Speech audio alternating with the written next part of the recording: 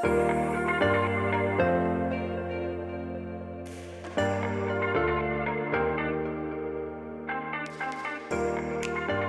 hello, hello, and welcome to a short episode of Beyond the Silver Lining podcast.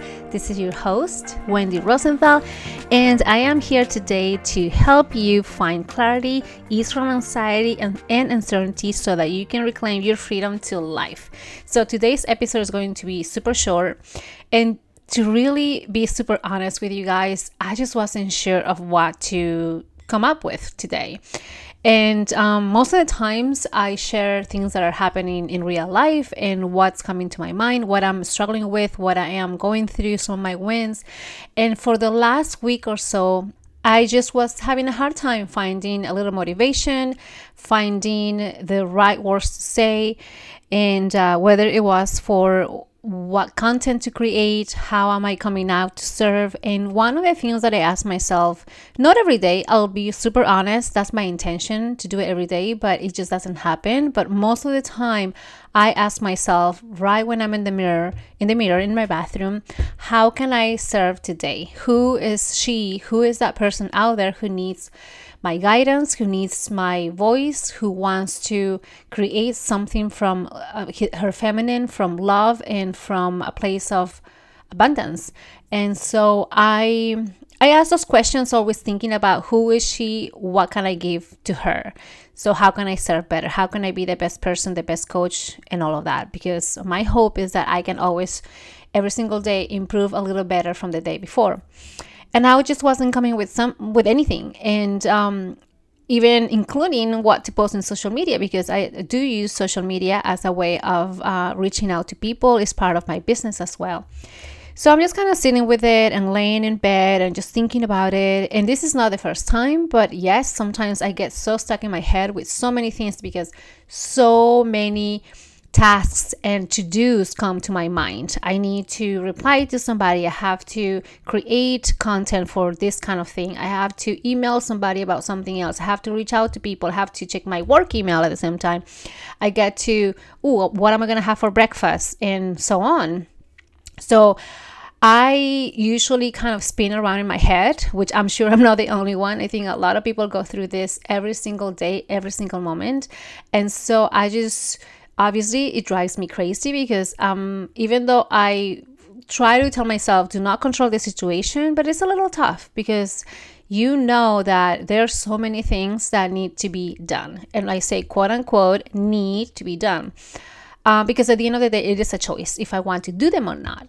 And then there is also a choice, are they important or not? How important are they? What is the priority of those things? So then I just kind of left it on the side, and then I say, you know what, I'm going to journal about it. Not exactly to find the answers. However, that's really what happens when you either meditate, when you either journal, when you are out in nature and just having a little walk and then trying to clear your mind in a sense. But I said, I'm just going to journal because one, I haven't done it in a few days.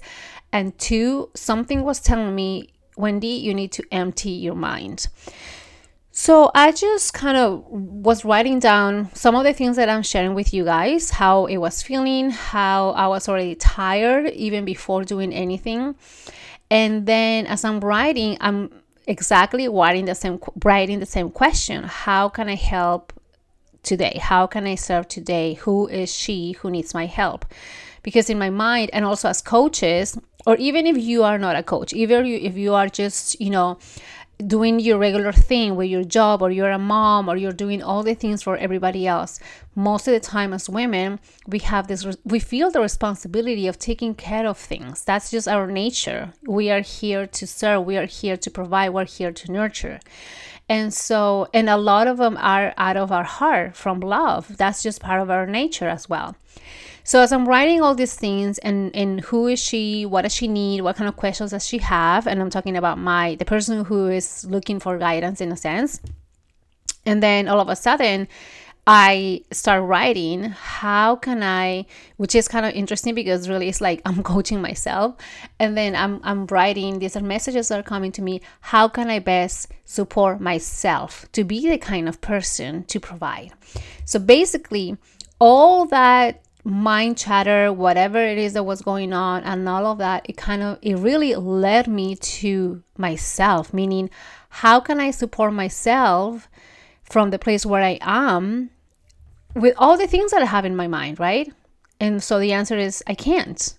If I have so many things in my mind that I need to get done for the day or for the week or for the month, then my mind is already too busy. And therefore, my mind is not going to be able to think through, is not going to have the clarity that I need to be able to serve somebody, to be able to help anybody out there, to be able to be for someone who needs me in the moment. So at the end of the day, what is the actual solution to that? It's really taking care of myself. It's really providing support to myself. So then I got to shift the question in how can I best serve or take care of myself so I can be that greater person, greater version of myself to help other people? How can I best support myself so that I can give and then receive also? So I just took a little more time with that thought, with that question, and then obviously there was more ease in my body. It just felt a little more relaxed.